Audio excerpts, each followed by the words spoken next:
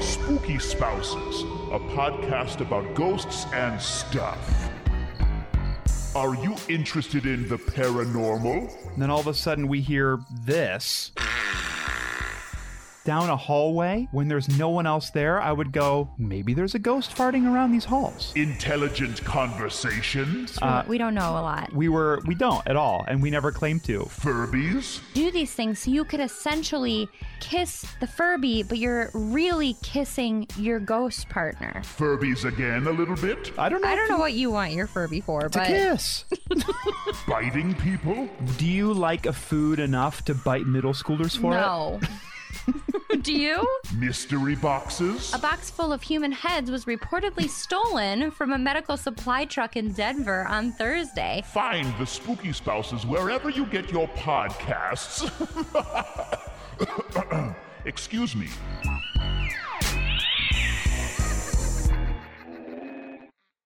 It's back to the 90s with a cute rom-com about how money doesn't matter, except when it does. Also, Rosie Perez is a fashion icon. What do you say we cut the chit-chat a-hole? I'm a vampire! I'm a vampire! I'm a vampire! Interesting choice of words. What is that? What is that? What is it? Oh, no, not the bee! Not the bee! Ah! Oh my god. I'm a pixie pear!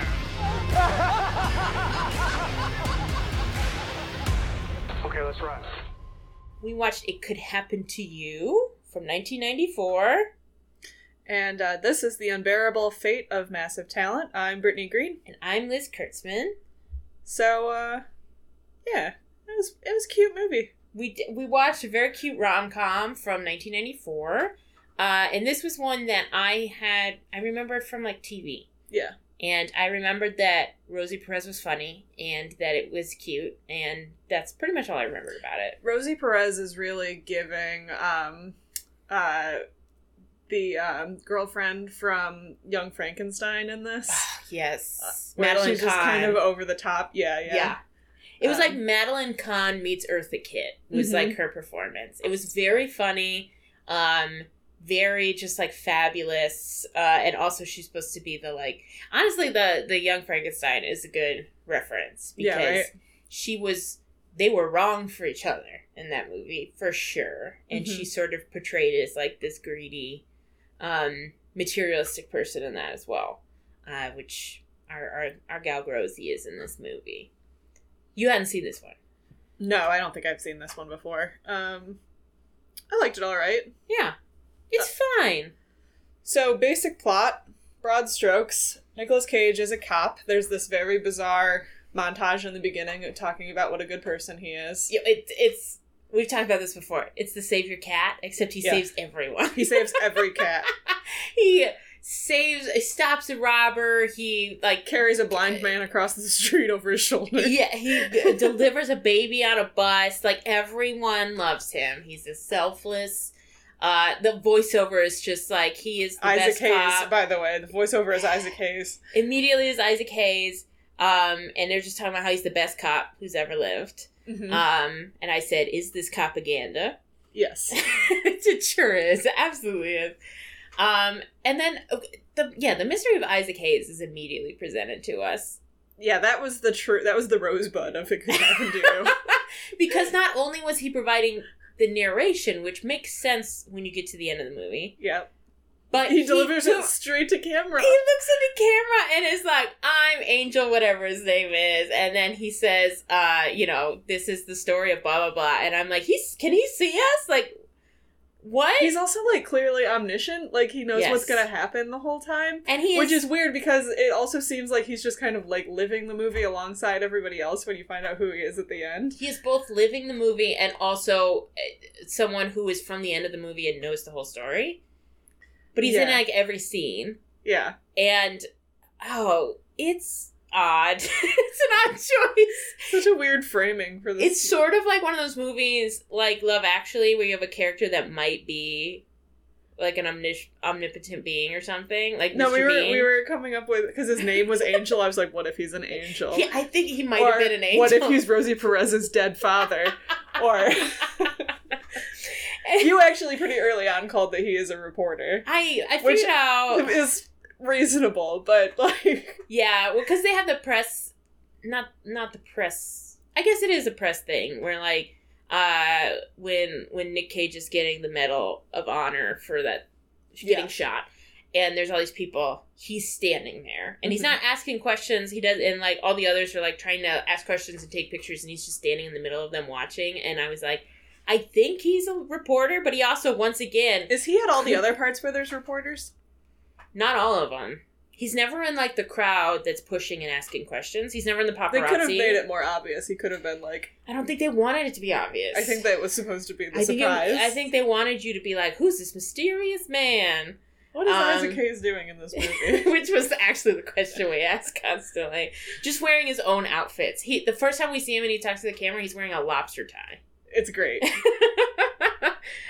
He had a turtle tie clip at one point. Yes. Just every time he had that leather hat on. Yep, very fun and funky. Incredible. Yeah, so some things about this film. Originally, Arnold Schwarzenegger was supposed to play Nick Cage's part. But he did Last Action Hero instead. He did, like, a few of these, like, sort of weird... I don't think he's ever been in, like, a true rom-com, but he was in, like, Kindergarten Cop and... He's in Kindergarten Cop and... Junior are also... Twins? Those are all rom-coms. They always just have a weird twist in them. Yeah. I don't know. I'm trying to think if he was ever in just, like, a rom-com. I don't know. This was his, like, early... Can you imagine that? Yes, I can. It would be great. I love this era of Arnold Schwarzenegger because he would just be in a movie and have, like, an Austrian accent with no explanation.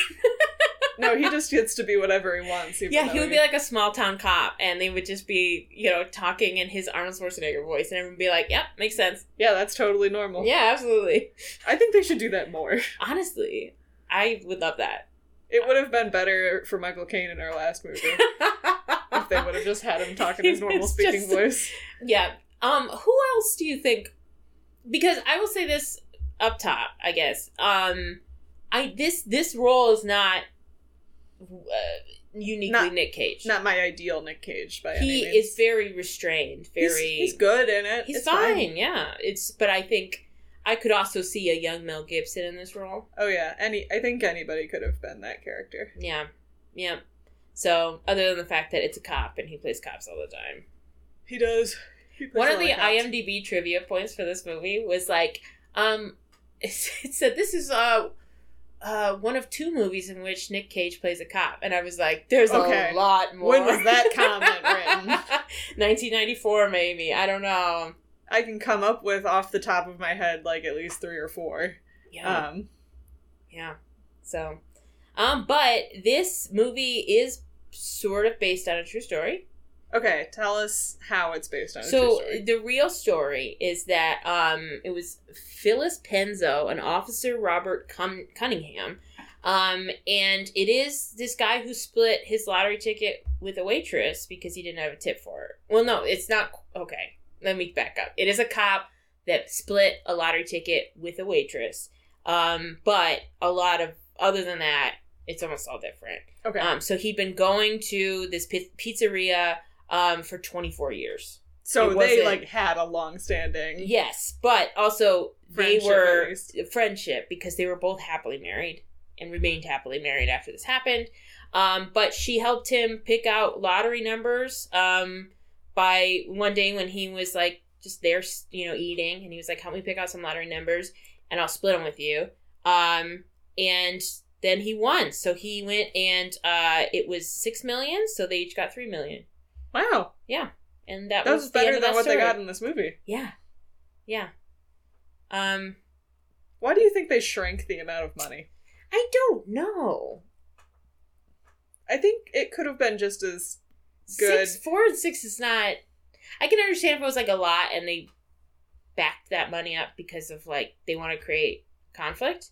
Right, because it does kind of create a conflict when it's $4 million and then that goes to $2 million. Because like we were talking about... Even in the early 90s, like, $2 million is not that much money. It's not especially like when never you're- work again money. Yeah. So, which is sort of how they were acting in the movie, and I was like, I mean, And then, like, they were acting like that, but then also, like, but also renting out spending so Yankee much. Stadium. If they were like, we don't have to work anymore, and then continue to live normal lives, you could probably make that work. Yeah. But they were like, they were both spending a ton of money, and I'm like, well, you're gonna run out of money at this rate pretty fast. Yeah. But if it had been like the full $64 million or whatever they said it was at the beginning and it hadn't gotten split down as far as it did, then like who cares, right? Like Yeah. you're gonna Fine. have like Take tens some- of millions of dollars, just like have some. Yeah. Yep. But yeah, we started out this movie, like we said, Nick Cage is the perfect cop. Running around Queens, just everybody loves him. He plays stickball with the kids in the neighborhood. Everyone loves him except for his wife, His wife. who is so fed up with him being a good cop and not a crooked cop, She because then said- at least they would make some money. She said at least if he was crooked, he would have ambition. And she's a hairdresser, and I mean, Rosie Perez is the shrewish, greedy wife in this film. She's also the most fun character in the film. Absolutely. Like, Oh yeah. yeah, I mean, both Yvonne and Nick Cage are very vanilla Yeah. in this film. And they both, I mean, down to what they wear. They wear the most boring clothes. Yeah, and Rosie Perez is out here being Rosie Perez Yes. with her like crazy bright colors and Every outfit she wears, I'm like, is still fashionable. oh yeah, It's still incredible. Yeah. She's making self-portraits of herself. She's putting her self-portraits of herself on the wall. That's how Nicolas Cage should have known that they were getting divorced, is that she put a self-portrait of only her. of only on the her. But yeah, it starts and like they aren't in a happy, they're in sort of a like whatever, they sort of live separate lives, and They're just complete opposites. yeah, it doesn't make sense that they're together at all. And he gives like this explanation later that they met in cooking class in high school and then got married. And I was They like, met in cooking class in high school, where it was that thing where all the guys wore Chef Boyardee outfits. yeah, and I said, what? That did not happen.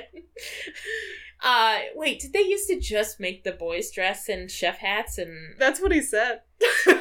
They make all the guys would be wearing the Chef Boyardee outfits, and then you'd just be like, knowing that a fire alarm was going to go off and you were going to have to go outside in your Chef Boyardee outfit. But he said the guys would wear, yes. which makes me think that the girls were not wearing Chef Boyardee outfits. I think they dressed like Betty Crocker. I Yeah. think that's what the women did in that class. Must be. Yeah, and he's just like, yeah, and then we got married, and I don't understand. They clearly are. They don't have anything in common. He said she was the first woman, or first girl I ever. And I said, what? Like- Made a souffle for? It's an odd pairing from the start. And so, like, she has him... I had definitely a moment when her character was introduced where I was like, wait, Rosie Perez is Nicolas Cage's wife? Yeah. It doesn't... It was a weird moment, even from the get-go, before you were like really get that she doesn't like him. Yeah. Like, it was just automatically kind of a strange pairing. It was automatically just picturing those two next to each other. You're Yeah. like, Huh. Huh? Maybe Nicolas Cage in a different movie. Now see, we talk a different movie. That's kind of the sad thing I think about this one, is that Rosie Perez was giving everything in this film. She was. And this is how they were written. He was just so like, He was a romantic lead, and he could have been played by anybody, like we were saying. And if the two of them could have matched energies, This could have been Tom Hanks and the woman that's always in every Meg Tom- Ryan. Yeah, Meg Ryan. Yeah. This could have been Tom Hanks and Meg Ryan. absolutely. I think it would have been better with those two, if I'm going to be honest. Yeah. They always had like a Chemistry. energy. They Yeah. always had like a fun, even when they're into like whatever movie, they elevated it. And yeah, I just think that Bridget Fonda and Nick Cage were just a little They too were subdued. fine. Yeah. It was sort of fine the Yeah. whole time. I liked when they were rollerblading together and That was giving cute. out free subway rides. That's definitely the best part, was Yeah. when they got to where they were just spending money. When they were just having fun together. Yeah. That was cute. But then we meet Yvonne at her worst, which is when she's in court for bankruptcy because her husband, who is a failed actor played by Stanley Tucci. very young Stanley Tucci. Stanley Tucci and his most just it's so upsetting to see Stanley Tucci in this role. Yeah. Because he's the perfect man in real life. And so it's upsetting when you see him playing, like, the antithesis of everything that Stanley Tucci actually is. Yes. A selfish slob failed actor. And you're like, that's the opposite of my Stanley. Still a magnificent chest hair, though, when he comes out in a towel. Like, ripped, also. Absolutely ripped. He still is, even now that he's in his 60s. But, yeah, no. Yeah, because he looks if he wasn't schlubby. such a dirtbag, I'd be like, all right, Stanley Tucci. He's at that stage of balding where he hasn't shaved his head yet, but it is balding on top, and it's not a good look for anyone to have that hair. And so when he first came in, it was kind of like, oh, Stanley. But then he came out without the shirt on, and I was like, he's still ripped, though. Yeah. Okay. He was fun. I wish he was in more of the movie, even though he played an asshole. Yeah. It would have been fun to see him more. Oh, no. I found the part when he, like, is back in her apartment and is, like, trying to get her to give him money and is saying that he won't leave, like, very upsetting to watch. Yes, yeah. Yeah, he played it. I mean, he played a real scuzzbag, and he did a good job. Yeah. And then, Yvonne is a failed actress from Pittsburgh. Which is where we're from. So real rock bottom. Real sad start. She also references her incredible performance in Our Town, which made me laugh. Because, like, referencing Our Town is, like, the most sort of, like, basic theater thing. Mm-hmm. It's, like, whenever somebody is like, well, I did Our Town, it's always like, okay. It just makes me laugh. Because we've all seen Our Town. Or been in Our Town. So she meets Nicolas Cage. What's Nicolas Cage's character? Charlie? Charlie Lang. Charlie and his partner, Bo, who's played by Wendell Pierce, come into the diner where she works, and she's having a bad day, so she's pretty rude to them.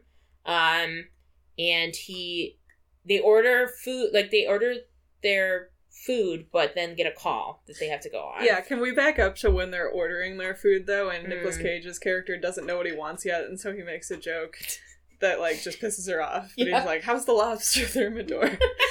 And I could only think about that dumb SNL sketch with John Mulaney that's like 6 minutes long that is so funny. Yes, it's so good. And it is a joke about how, like, how in New York there's all these, like, diners that have that on the menu and no one ever gets it, because why would you order lobster in a diner? In like a crusty diner. So that made me laugh, because it was just... I just wanted Kenan Thompson to come busting through in his lobster outfit. And they're all just singing Les Mis, and Pete Davidson is just giggling in the corner. So if you haven't seen that sketch... Oh my god, look it up. That's the best one. And that was one that John Mulaney said that he pitched when he was a writer and no one wanted to do it. And then when he came back as a guest, he was like, we're doing it. The Les Mis lobster sketch. Yeah, and I think that it was supposed to be one of those things where, and we've all who've worked retail or food or whatever have had that, like, joke that every customer makes. I think that was what that was. Yeah. She was, like, not having it. No, she was like, great. Funniest joke I've ever heard. I'll come back later. I definitely had those. When I worked at the chocolate shop, it was, and every person said this, who said, if I worked here, I'd be 400 pounds. And it was always 400 pounds. Like, it was, everyone said that, and I was always like, yeah. Can I help you? Did you have any of those? So the only thing I can think about is that I used to work at Blockbuster. Mm-hmm. And there's not, like, movie rental jokes particularly. Yeah. However, Avatar came out while I was working at Blockbuster, and nobody would stop talking to me about Avatar, and to this day I have a vendetta against... So you love Avatar too? No. You're like, I will not be seeing Avatar 2. Fair enough. I got so sick of it. I can't read. I know I should. I worked at Cold Stone too, so I'm surprised I don't specifically remember people saying that. I feel like there's got to be some for Cold Stone. But, like, I was in high school, so maybe... The other one I remember, I won't read the book Dune, and I also haven't seen the movie yet, because when I worked at the bookstore and I was trapped at the counter, there would be so many weird guys that would just talk to me about Dune. It's definitely a Rick and Morty thing because, like, the fans of the thing are not the thing. Right. Yeah. Where, it's hard. The same thing, I haven't watched It's Always Sunny, which I know you want me to, because when I worked in the kitchen, all of the dudes that were the worst would joke about it all the time. And I was like, I'm never going to watch that damn show. I hate it so much. So anyway, that was Lobster Thermidor was her... was her avatar. Then they have to run because they get a call for a crime in progress, I guess. And he goes to pay her. Oh, yeah, it was like a naked dude running around in the middle of the street. Oh, was it? A very New York crime. That explains why they weren't rushing too much. Because he was like, I have enough money to cover the coffee, but not for a tip. And she was like, sure, whatever. I don't care. And he's like, I'll tell you what, I'll either come back, or tomorrow I'll come back and either give you the tip or give you half of my lottery winnings. And she's like, sure. So they run off and do their job. And of course they end up winning the lottery. We didn't talk about why they played the lottery. Oh, that's very important. Very important. Rosie Perez had a dream that her dead father... Wait. She was playing... She's playing slots. The dream changed throughout the movie. Yes, it did. But the first time, she was playing the slot machines and she got 3 cherries. But instead of 3 cherries, it was 3 of her dead father's face. Mm-hmm. And he had 4s in his eyes or dollar signs. Like, it was very dream logic-y. And so she's like, and so I know that this was a sign that we're going to win the lottery. Yes. And she tells him to play her birthday and their anniversary as the 6 numbers. Yep. And he gets their anniversary wrong. Yeah, he does it for the day that they usually celebrate, which is the day before. Yeah, and not the actual day they got married. Yep. So she's mad at him until they win. And then, like we said, they had to split it up with a bunch of people. And yeah, the bowling team, which is my favorite tertiary characters. Oh my god, the bowling team's so good. I love the little background chatter when they're like on the fancy like lottery winner boat party and they're like, we bought the bowling alley. Yes. And then they talk about the different kinds of fish and like I love them. And they always have bright yellow on. Yeah. Always dressed matching. And they're all like old New York guys. Yeah. I love them so much. Which is honestly what I picture any bowling team looking like. Absolutely. That's what I want. I just want them to be like old Italian men. Yeah. My parents are on a bowling team, so I guess it's probably like my parents, their one friend that I know is on that team, and the rest of that team is old Italian men wearing yellow jackets. Absolutely. That's the only people that are allowed in the bowling alley. Yep. And so obviously Rosie Perez, Muriel, is not happy when he tells her, I have promised half of the winnings to someone. And oh no, she is pissed. She's like, well, don't give it to her. I think that's a fair... Which is, like, honestly a fair thing, because no one expects... Like, you could go in and give her $100 tip. And she'd be thrilled. She'd be thrilled. It would be, that'd be a nice thing to do. But, as we've established, he is the most decent man in New York. Even his partner is like, man, you don't need to give her the money. Like, it's fine. He also buys her a gift. Yeah, he buys her... Nice. It's a very thoughtful gift. But early on, I'm like... She was so mean to him the previous day, too. Yeah. So it's, like, a little weird that he was, it's weird. That. Yeah. Was that because he was preparing himself to not give her the money? I think so. And then he just saw that she was so nice to, like, the guy who had AIDS. Yes.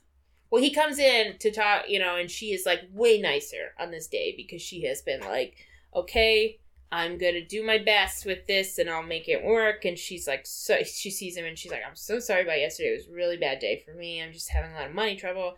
And then he watches her be like really nice to her customers. She's really nice to this like, this man who has AIDS and is clearly not doing very well and is a regular customer. He watches her boss be super mean to her and dock her pay because she let someone like go get their wallet and they didn't come back. And so he's obviously just like feeling more and more guilty. And so, yeah, I think he wasn't going to give it to her, but then, and he even like tries to give himself one more out where he's like, do you want the tip or do you want the lottery winnings? And she doesn't know he's won, so she's like, sure, give me the lottery winnings. And so then he's like, great, you got $2 million. And she gives ice cream to everyone in the store. Which is such a cute thing. And then the guy at the register is like keeping track of how many scoops of ice cream she's giving out. Yeah, and then they sort of do, there's like a press conference where all the winners get to like get their picture taken, and he has convinced his wife that like she'll be able to get like endorsements for her beauty parlor. He's like, you're gonna be known as the woman with the heart of gold. And that like kind of wins her over a little bit. Yes, and she likes that. Because she like instantly is actually so smart with the money. Mm-hmm. Like she is like ready to turn that money into more money she's immediately, into action. Listen, she's a lot of things. She's not lazy. She's immediately. She's not lazy, and she's like pretty smart. Yeah, she would trust the wrong people in the end, but But like she's like, we're gonna, he comes in and she's renovating the condo or their apartment, and she's like, we're gonna rent this out once we've renovated it, and then we can move to Jersey. And, then we can buy a nicer place there. And he was like, well, I don't want to go to Jersey. I'm a Queens guy.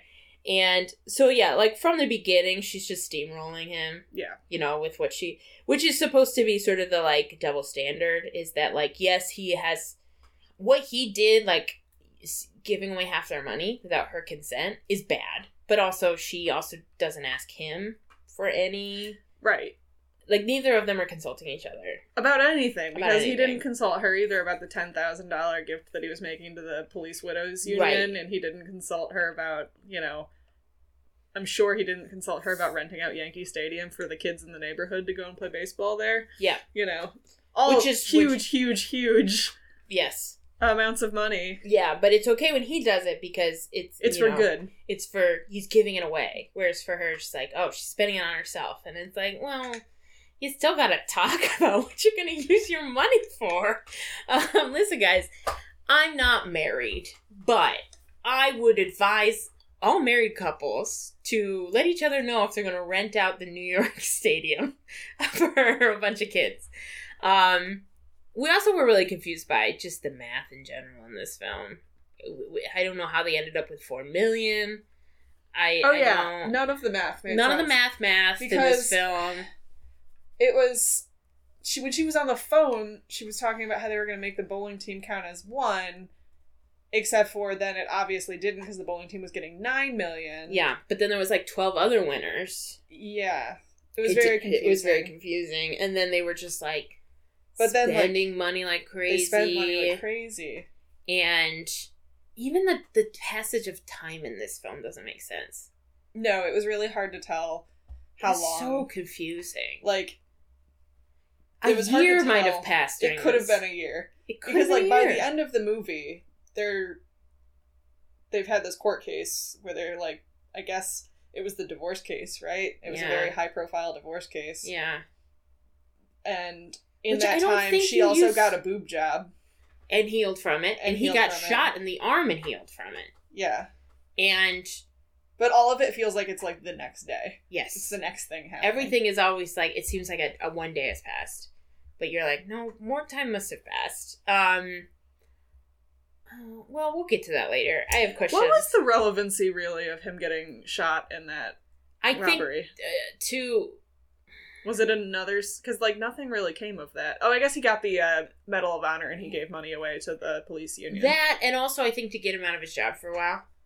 Yeah. Because I think his character wouldn't quit, but they wanted him to not have a job so that he would be bored and would start to spend time with Yvonne. Yeah. But then their first activity is rollerblading and he doesn't have the cast on his arm. You're right. Yeah. I guess, I think it was just a reason for him to actually quit the force. Yeah. Or have some time off. Off for a while. And to give away money. And again, to just like, I think, keep them in the public eye. Yeah. Because they're every time they do anything in this film, New York Post does a giant headline about it on the front page. Yeah, New York Post. I kind of see it for the New York Post, if I'm honest. Yeah.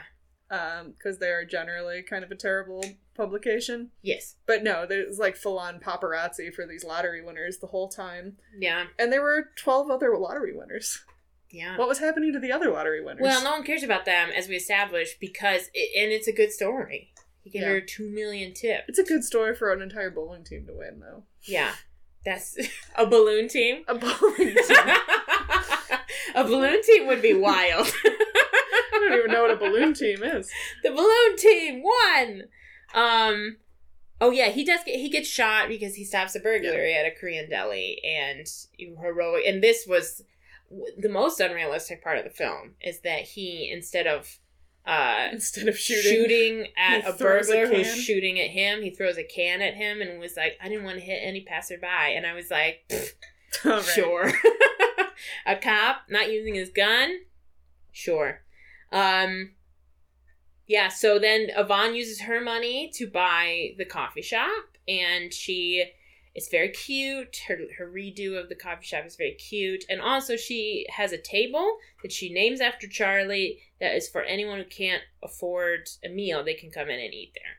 So again, these two are so selfless. And they, then they go on their sort of date, not date, because they both miss the boat party? The boat party, which is where the rich people party? Our girl Rosie Perez meets Jack Gross. Jack Gross. Who unfortunately turns out to be a bad person, but yeah. I wanted it to work out for them. I really wanted them to be it, because he is this old man who I guess we assume is rich because he's giving her all this advice about how to invest money, and she is genuinely seems to be into him. And of course he's into her because she's Rosie Perez. And, they have a nice time on this boat. He's probably also into her because she's recently won the lottery and is a little bit naive. Yes, yeah. But I wish that it had been actually I know. I was like, let these two greedy people just be happy together. And greedy together. Yeah, that's fine. But yeah, they Yvonne and Charlie end up having this little not date together because they miss the boat, and they have so much in common.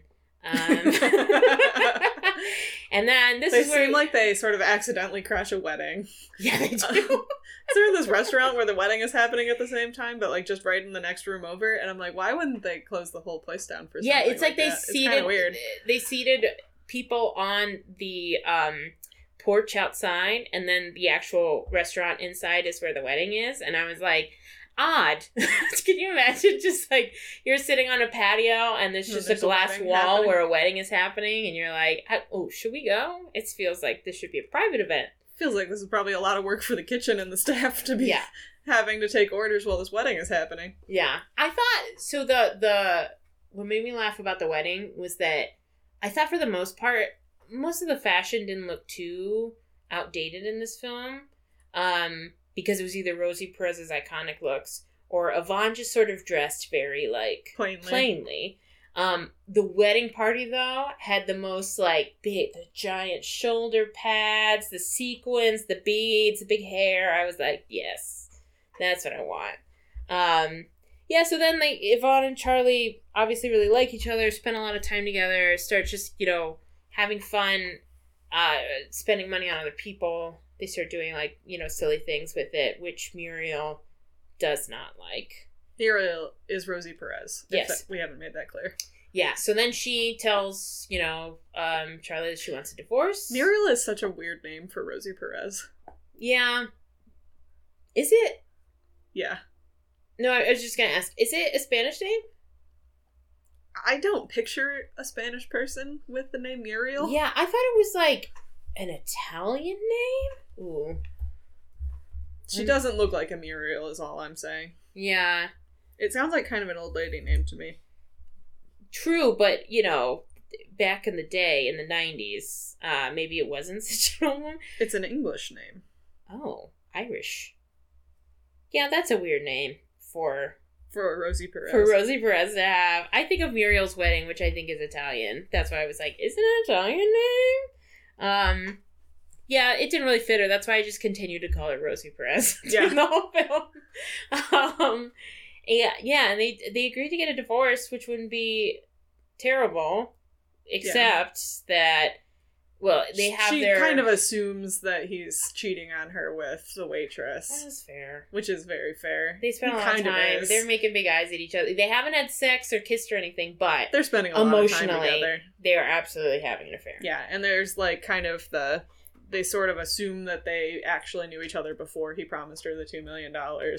Which I think is also fair. It's hard to know how much time has actually passed. Again, we don't know. We don't know how much time has passed. They do fall for each other pretty quickly. To completely renovate her apartment. Yeah. And like we said, seemingly like months. Get boob jobs. So, but because they did fall so fast, it's like, how do you prove that they didn't know each other before then? Right. So yeah, he's willing to like give up his share, his $2 million for her. He's like, yeah, you can have it. But then she says, her lawyer says she's gonna take all $4 million. So then they have this big court case. And would there be a jury? In a divorce case like that? In a divorce case. I don't feel like there would be. Isn't a jury for, like, criminal proceedings? Yes. I don't think that for financial stuff you have a jury. Certainly not for a divorce. No. I guess that the actual court case is over that money, but I think that's still part of the divorce. Still the divorce case. Well, they did clearly... The way that the lawyer was asking questions, I know very little about the law, but I know everything he asked was a leading question. Yeah. Every single question he asked was definitely he was leading the witness. Yeah, I'm definitely a little confused about that court case. The court case was pure drama. It had nothing to do with how that court case was works. Like, this is how court cases work in other movies. Yes. So that's how this court case will work in this movie. Yes, it was like someone had only ever seen, My Cousin Vinny. They'd only ever seen movies with murder cases, and they were like, sure, divorce. That's how they do that. Yeah, so it was very dramatic, but not very realistic, and they lose, and so they lose all the money. Okay, so this was the other thing. They said all $4 million, which means all the money they spent. Are they going to have to pay it back? That's sort of the implication. Because right? when they have that first meeting, he was like, and then, like, she was losing the restaurant. Yeah, she lost the restaurant. I was very confused because it seemed like the signage was already gone, and it wasn't being used for anything yet. Yes. Yeah.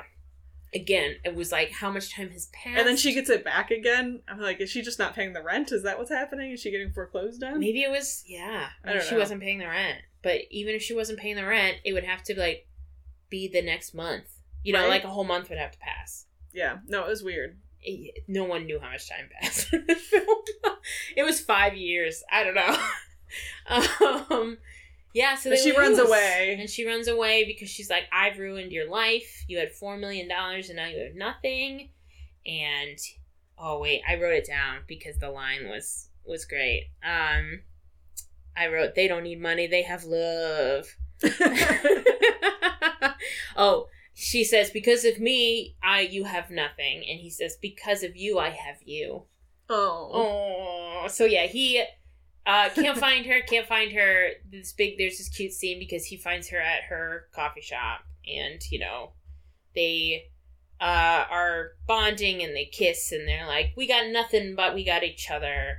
And so then they're talking about like, well, I guess we could move out of the city because it seems like everyone knows who we are and it's hard to exist right now. And then Isaac Hayes, who we still don't know who Isaac Hayes is. Comes up in a disguise. He comes up in a disguise and knocks on the window. It's at night, it's raining, but they let him in so that they can, feed him something. And he eats soup while they dance. Soup, while next to him they are slow dancing and talking about their future. And I was like, if you did invite a stranger in to feed him, it would be real weird to do this next 5 feet away from him. And they're, discussing like what they're going to do and how much they love each other. And he's secretly taking pictures with what is in the 90s a tiny camera. It's like and he scurries away. And he scurries away. Writes his article about how they're still in love even though they lost everything. Yes, because it turns out he is a reporter at the New York Post for 10 years. Really the cause for all of their problems. Yeah, I mean, I guess he's the person who's been writing all these... I don't know. Is he the person who's been writing all the mean stuff? All the mean headlines? All of the headlines were accurate. Yeah. Well, yeah. Except for, like, there were a couple during the trial that were like mean. But they were like, she's cheated. She's, I don't know, stole the money, and I don't know. It was like framed a little bit that, you know, she was like, somebody else says that she's a nymphomaniac. Yes. Which something. was not implied by anyone in the courtroom. I think it was implied by the fact that she's still married to her husband and in love with this guy. Yeah. Which, I mean, which, to like, be honest, is stretching she the definition of nymphomaniac a little bit. But... Yes. But they hadn't gotten a divorce at the beginning because she didn't have enough money to, like, take him to, you know, to apparently have a jury trial to get a divorce. Which is how it worked in 1994. But by the end of the film, I'm like, months have passed. Enough time has passed for Nicolas Cage and Rosie Perez to get a divorce. Enough time has passed for her to start a business and remodel the coffee shop. She could have used that money. I think that the Rosie Perez Nick Cage divorce was mutual. Yes. And I think Stanley Tucci would have been. She was obviously going to have to take him to court to, like, get him to divorce. Like, he was not going to sign anything. But she could have done that because she had $2 million. Yeah. So that is kind of on her at the end. I'm like, I mean, at that point, don't they both have $2 million? Yeah, that's the thing. Is I'm like, yeah, they're technically still married. Yeah. I don't know. I'm surprised there wasn't a plot point where he stole her money. Yeah. So anyway, he was just there to be annoying. Yeah. So he writes a story about how, like, they're in the darkest part of their life, and yet they were so generous to him, and all this stuff. It's very nice. What do you think about their plan to go to Buffalo to escape the city life? Well, that's not what they said. We have to escape New York. We have to get out of New York because everyone knows we're here, and we'll go to Buffalo because my cousin is a cop there. So here's the thing: Buffalo is the same state as New York. And it's the New York lottery, so I don't see why they wouldn't be just as bothered by the media in Buffalo as they were by the media in New York. Yeah. If not more so, because it's a much smaller place. But and there's, like, not nearly as much going on in Buffalo. I think they probably should have gone to a different state, but I also think that, like, you gotta remember in the early 90s, like, before the internet, if you didn't, like, people didn't know who everyone was, like they do now. Like, the stories don't spread that quickly. Or did they know each other better, Liz? Because we've gotten so much further apart as we've gotten closer together. Oh, God. I also think that Buffalo is still a huge city, and they could be anonymous there. It's only huge compared to Mentor, Ohio. No! It's huge compared to most places. It's very small compared to New York City. Very small compared to New York City. Still, I think, a big city. And if you were on like, people could find out and then it would spread. But, like, I don't think if you showed up, people would be like, oh, those are the lottery winners. Maybe. They had TV in the 90s. Yeah, I guess. I just feel like we didn't know who people were unless we, like, watched daytime television or something. There were a lot of, like, I don't know. Everyone knew who JonBenet Ramsey was. That was a murder of a child. Listen, the way they were covering those lottery winners, it might as well have been the murder of a child. Fair enough. Anyway. In the New York Post, front page of the New York Post, every time something happened. Yeah. And the New York Post gets distributed in Buffalo. I guess. I still don't think that Buffalo is a small town, which is how you're talking about it. It's smaller than Pittsburgh. It's smaller than Pittsburgh, but Pittsburgh's small. I just think that, look, it's not small town or big city, which seems to be what you're saying. Like, either you live in a small town or a big city. And I'm like, there are cities that are not small towns. Pittsburgh is a very large town. No. Yeah. Pittsburgh's one of the biggest cities in the U.S. No, it's not. Yes, it is. Pittsburgh is, like, in the bottom half of cities in the U.S. Look, Toledo's a big city, but it's nowhere near as big as Columbus. No, absolutely not. So, but Toledo is a city. Yeah, Columbus is one of the biggest cities in the U.S. Yes, it is. It's bigger than Pittsburgh. Probably because of all the suburbs. But I think that you're underestimating how big Pittsburgh is. I'm not. I don't think. This is wild. Pittsburgh's the 68th largest city in the U.S. Yeah. It's a big city. It's not that big. I feel insane. There's so many people in the city. It's not that many. I It's so small. grew up in a city that was 10,000 people. That's not a city. It's a city. It's not a legally a city. Our definitions of what a city counts as are different. Obviously. This is obviously true. I feel crazy But you lived in a rural place. Yeah. But I'm saying there's more than just like There's your small urban, town or a giant city. There's and urban and rural. This is insane. I can't believe I'm having this conversation right now. Anyways. They don't make it to Buffalo, guys. They don't make it to Buffalo. Long story short, they stop at the diner one last time, and they can't open the door because there's so many letters in there.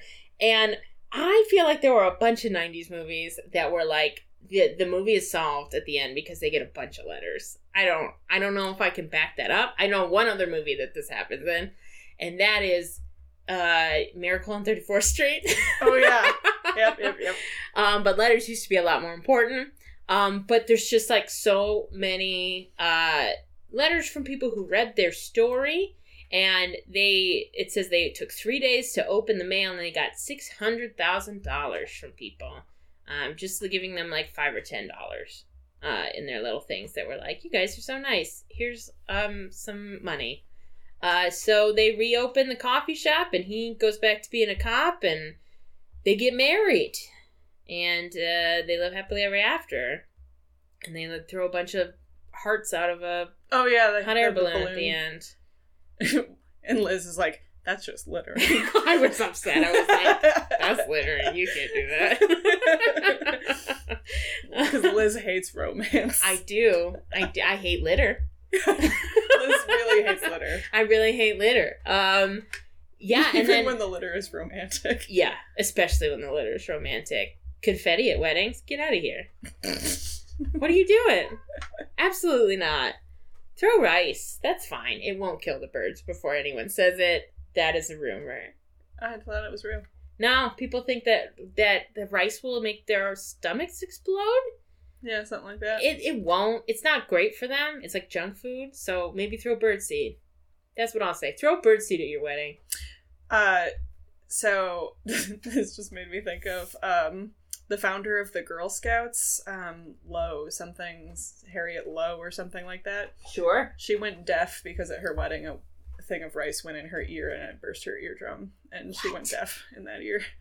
Don't throw rice at your wedding. Yeah. Don't throw anything at your wedding. That's what I like the bubbles. Yeah, Bubbles. the bubbles. We did that is at the last wedding I was at. It was great. Bubbles. Do some bubbles. Don't throw anything out of a hot air balloon. What Can't about tell you rice? enough. Can you throw rice at a No! You will make people go deaf. Actually, I feel like throwing rice from that high up might be dangerous? Might be painful. I don't think it'll actually like kill anyone, but if you got hit from rice that was thrown, It'd be like hail. Right? Yeah, it'd be like when you're walking in the hail. sleet and it's like whacking you on the face. Yeah, absolutely. Don't throw anything out of a hot air balloon, guys. And poor Muriel did marry the old man, but he was a con man, and he took her money and fled the country, and she had to go back and live with her mom. She didn't deserve it. She didn't. Alright, so we thought this movie was okay. Yeah, it's cute if you want to watch a rom-com. What do you think about the Rotten Tomatoes scores? Oh, I think it's probably a 70%. Yeah, that's a good guess. 71% for critics. Oh, look at me. Audiences, 54%. Wow. Which I'm surprised by. I am surprised by that, because I think if someone likes rom-coms, they would like this movie. Yeah, right? It seems like it would be kind of a classic. Yeah. Peter Travers from the Rolling Stones says, "Sweetness is fine as far as it goes, but this oddball romance could have used a twist of lemon." I mean, I get that. It's a little saccharine. It's a little saccharine. Everything works out in the end, even though everything goes wrong. Yeah. No, when all the letters started coming in, I was like, people wouldn't do that, especially not New Yorkers. No. I think that you would get some, but, not that many. No. You know? I'm sure, if they've been they got... It'd be a very popular GoFundMe. $10,000. Right. It'd be like a GoFundMe, and, maybe now they would get that much. They get that story to go national. Oh yeah, because sometimes when GoFundMe's go viral, people get crazy amounts of money. So, but at that point, I think if they'd said like they got $10,000, I would be like, okay, yeah. But I don't know. Yeah, it seems like a lot. It took them 3 days to open the letters. Yeah, I was like, what? People have nothing to do back then. That's so many letters. Maybe not. There's no People internet. had a lot more initiative in the 90s than now. I'm They not had to sending put a letter. You have to like they get had a to stamp. Write a check and put it in a letter and put it in an envelope and a stamp. That's so much work. Couldn't be bothered. They didn't have the Facebook to take all their time away. That's right. Actually, it was The like, TikTok. what? I need Like, to what fill do I it. spend my time on? Oh, I know. I I'll need send- to fill an I'll hour. send money to this nice police officer. Yeah. So maybe they would. All right. I'd send $1. Yeah. I'd drop $1 in like the tin that the guy put out at his business in the montage. Maybe. I'd do that. I don't think I'd give any money to a cop. Oh, that's fair. Yeah. Fair enough. Like you said, this movie was propaganda. It truly was. He was just like, I mean, like his whole character was just ridiculously selfless in a way that's like Not realistic. not realistic and also kind of boring. Mm-hmm. I think that like anytime you have a character that's like that good, that you're just kind of like, okay, and then just like bad things happen to him, and he's just like, that's okay. Yeah. I still have this person who's the love of my life. yeah. So it was fine. I'll take all the hits. It's all right. Like I wanted to see him get a little weird or crazy or something. So it did need a twist of lemon. He got really defensive of Yvonne when Muriel said that she was going after Yvonne's money. Here's one more trivia point for you. Yeah. The end when Rosie Perez comes in and has had a boob job, Mm-hmm. and like that's a joke in like the last half of the film. Those are Rosie Perez's real boobs, and they actually strapped them down for the first part of the film Oh, to interesting. make them look smaller, and then at the end she just had her regular boobs out.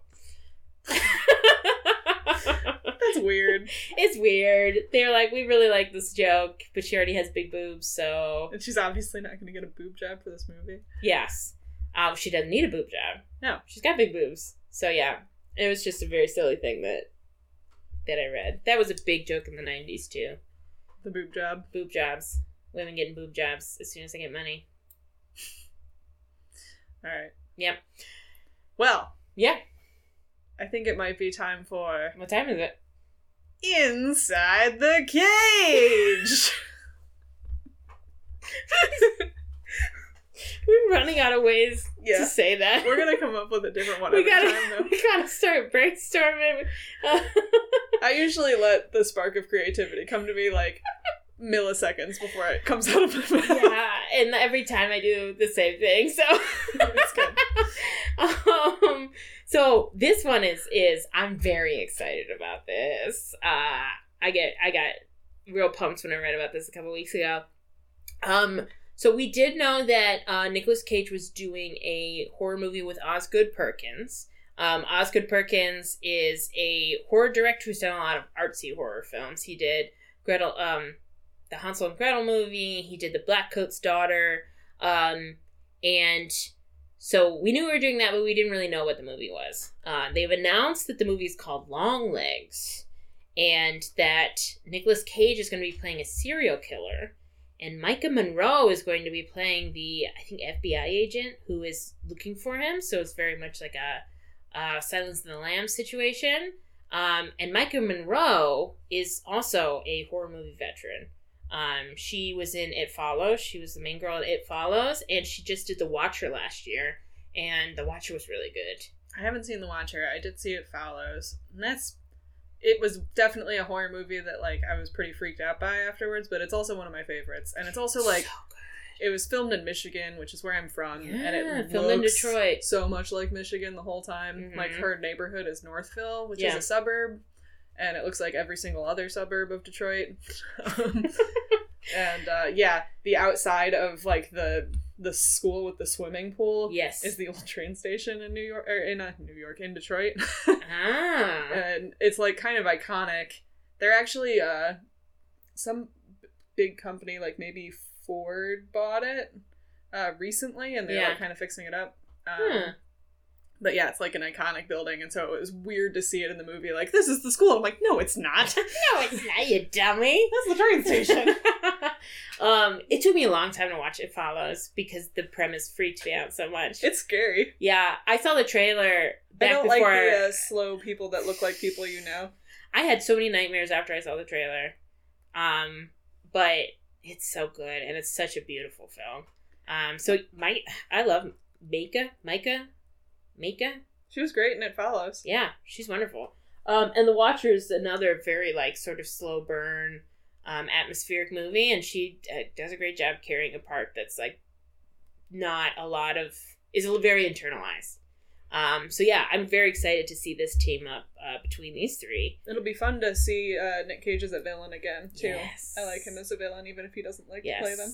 And in his interview with John Carpenter, he referred to this movie as he was playing he said something like a possessed Geppetto? Like, weird. And I said, I'm excited. I don't know what that means. That sounds scary. It sounds very scary. Some sort of evil puppet man. I don't know. Yeah. So we don't have any timeline on when that's coming out, but I'm very excited he's making more horror films. There's a lot of projects that have been announced, and I wonder how long it's going to take to actually get to see them. Yeah.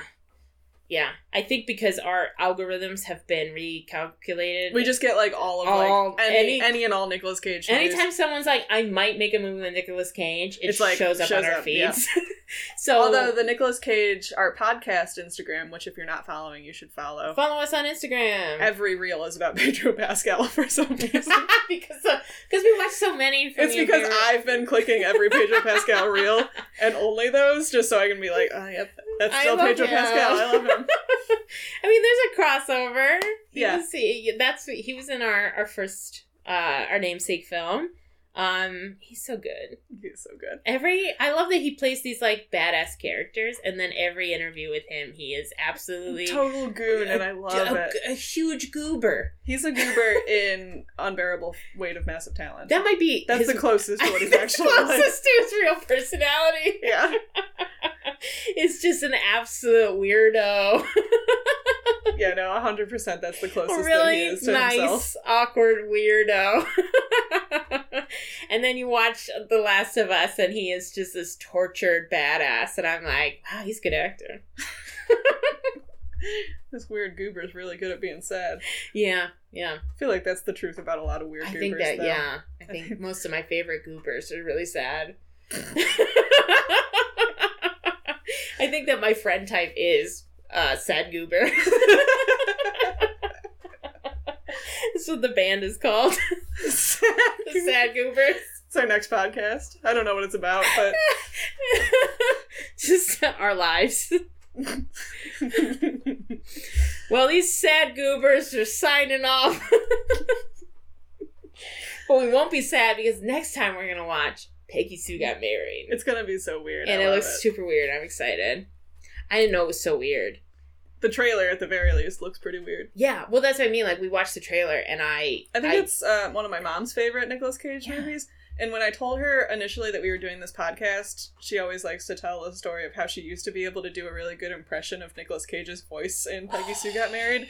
And I would love if I could trick her into doing the voice. Yes, get her, capture her on the phone. And like, we'll come on, Mom. We'll put it in the podcast. Come on. It'll be fun. Well, we'll join you guys next time. That's all. Stay cagey. Stay cagey. Bye. Hide your heart from sight. Lock your dreams at night. It could happen